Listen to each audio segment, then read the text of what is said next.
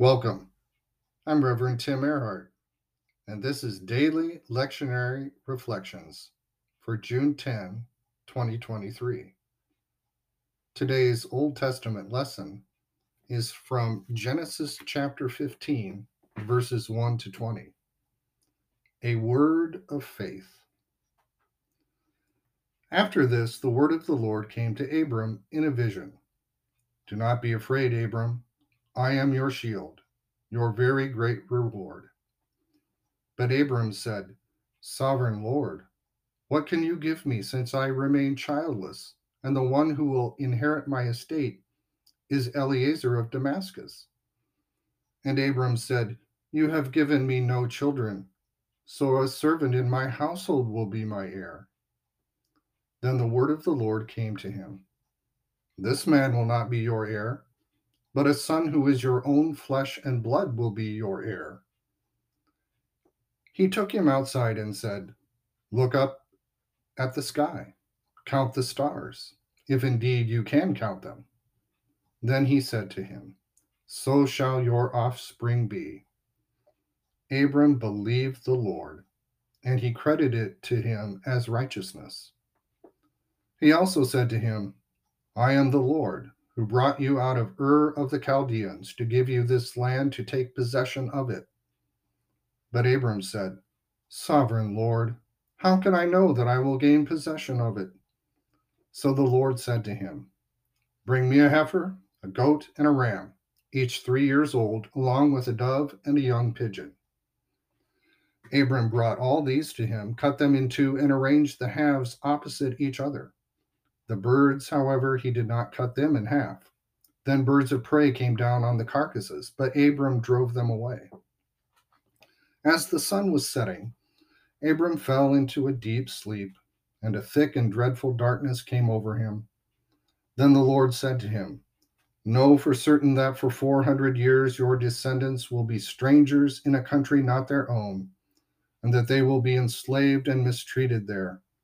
But I will punish the nation they serve as slaves, and afterward they will come out with great possessions. You, however, will go to your ancestors in peace and be buried at a good old age. In the fourth generation, your descendants will come back here, for the sin of the Amorites has not yet reached its full measure. When the sun had set and darkness had fallen, a smoking firepot with a blazing torch appeared and passed between the pieces. On that day the Lord made a covenant with Abram and said, To your descendants I give this land, from the Wadi of Egypt to the great river, the Euphrates, the land of the Kenites, Kenizzites, Cadmonites, Hittites, Perizzites, Rephites. We meet Abraham and Sarai, later to be known as Abraham and Sarah, as a nondescript couple from a place called Ur of the Chaldees, a few chapters earlier in the opening biblical book of Genesis. It's noted that Sarai is barren or childless. The Lord decided to choose a people for God's own name, a singular people, to become a kingdom of priests and a holy nation. The idea was that God would bless all other nations through this one nation. So, in what becomes something of a divine pattern, God chooses a most unlikely couple, old and childless, to become father and mother of this new nation, to bless all other nations on earth. The Lord called them from their country of origin to leave and go to a new place. Lo and behold, Abram and Sarai did just that. They left all they ever knew and journeyed to the new land, believing the promise of God, even though it didn't make much sense. And there they waited for a child who would become the first of their many descendants, the child of promise. And they waited. Time passed. They made a few sojourns into Egypt and back over the years. Still no child. More time went by. Abram and Sarai were old when they came to the new land. Now they are really old, and still no child. Then finally, the Lord broke the silence. God's initial words after all this time were, "Don't be afraid." We discover that anytime we hear that phrase spoken by the Lord, something good is about to happen. In fact, it's great news. But Abram seems discouraged, even with a fresh heart to heart with God. He and Sarai are still without a child. Instead of joy over God's speech, Abram laments the ache of childlessness.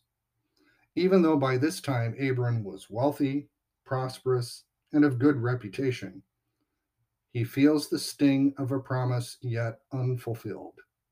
God has still not granted him progeny for blessing the world. Lament is, at its core, a complaint, an expression of grief in losing something or someone, or as in Abraham's case, of never having that something or someone to begin with. It's actually important for us to essentially make our problems into God's problems, to tell God about our deepest hurts, our unmet hopes. And to do that is to implicate God in those hurts and hopes. It is to involve God in our disappointment. In lament, we cry out to God in the belief that the Lord can and will respond to our painful cries and our deep desires. We believe God has the power and ability to respond. To complain to God is to have faith that God is faithful to divine promises, in spite of any nonsensical present circumstances. Concerning matters about which God has made a promise, to complain is to remind the Lord of those unmet promises. In his lament, Abram was implying that God had not kept the promise and had not yet proven faithful. Far from feeling perturbed that Abram laments instead of rejoices, God in fact responds by doubling down on the original promise. Not only will there be a child, but that child's descendants will be too many to even begin counting. The Lord invited Abram to move his head from looking down at the bare ground to looking up at the magnificent stars, and in gazing upon the heavens, listening to the God whom he serves. Abram believed the Lord, and it was this faith which was credited to him as righteousness. God is okay with being implicated in our problems. In fact, God welcomes it. Our deep grief, our prayerful complaints, are a way of speaking which reminds God that God has promised to be faithful to divine promises. God doesn't at all mind being held accountable to promises he has made. Then the Lord further responds by making a tangible expression of the intangible promise by means of a special sacrifice. God instructed Abram to involve some animal sacrifices and arrange them in a certain way. When the sun had gone down and it was dark, a smoking fire pot and a flaming torch passed between the arranged pieces of the sacrifice. On that day, through a ritual observance, God made a covenant with Abram. To make a covenant in the ancient world, animals were cut in half, and then the persons making the covenantal commitment walked down the middle between the animals. In Abram's ritual, however, it was the Lord, in the form of a smoking pot and a flaming torch, who passed down the middle, and thus was the one making the promise. The symbolism of the covenant ritual is this: the one making the promise passes between dead animals as a ritual promise that if they should be unfaithful to the terms of the covenant, they are to be cut in half, just as the sacrificed animal.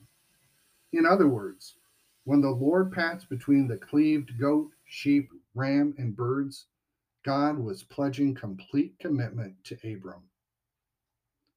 In Christianity, the gospel is a free promise by God that requires the death of God.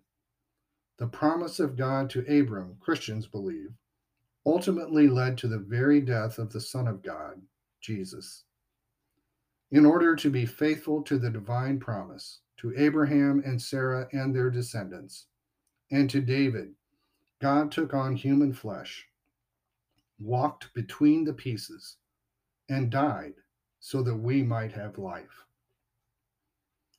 Romans chapter 4, verses 16 and 17 say, Therefore the promise comes by faith, so that it may be by grace and may be guaranteed to all Abraham's offspring, not only to those who are of the law, but also to those who have the faith of Abraham. He is the father of us all. As it is written, I have made you a father of many nations. He is our Father in the sight of God, in whom he believed, the God who gives life to the dead and calls into being things that were not. Amen.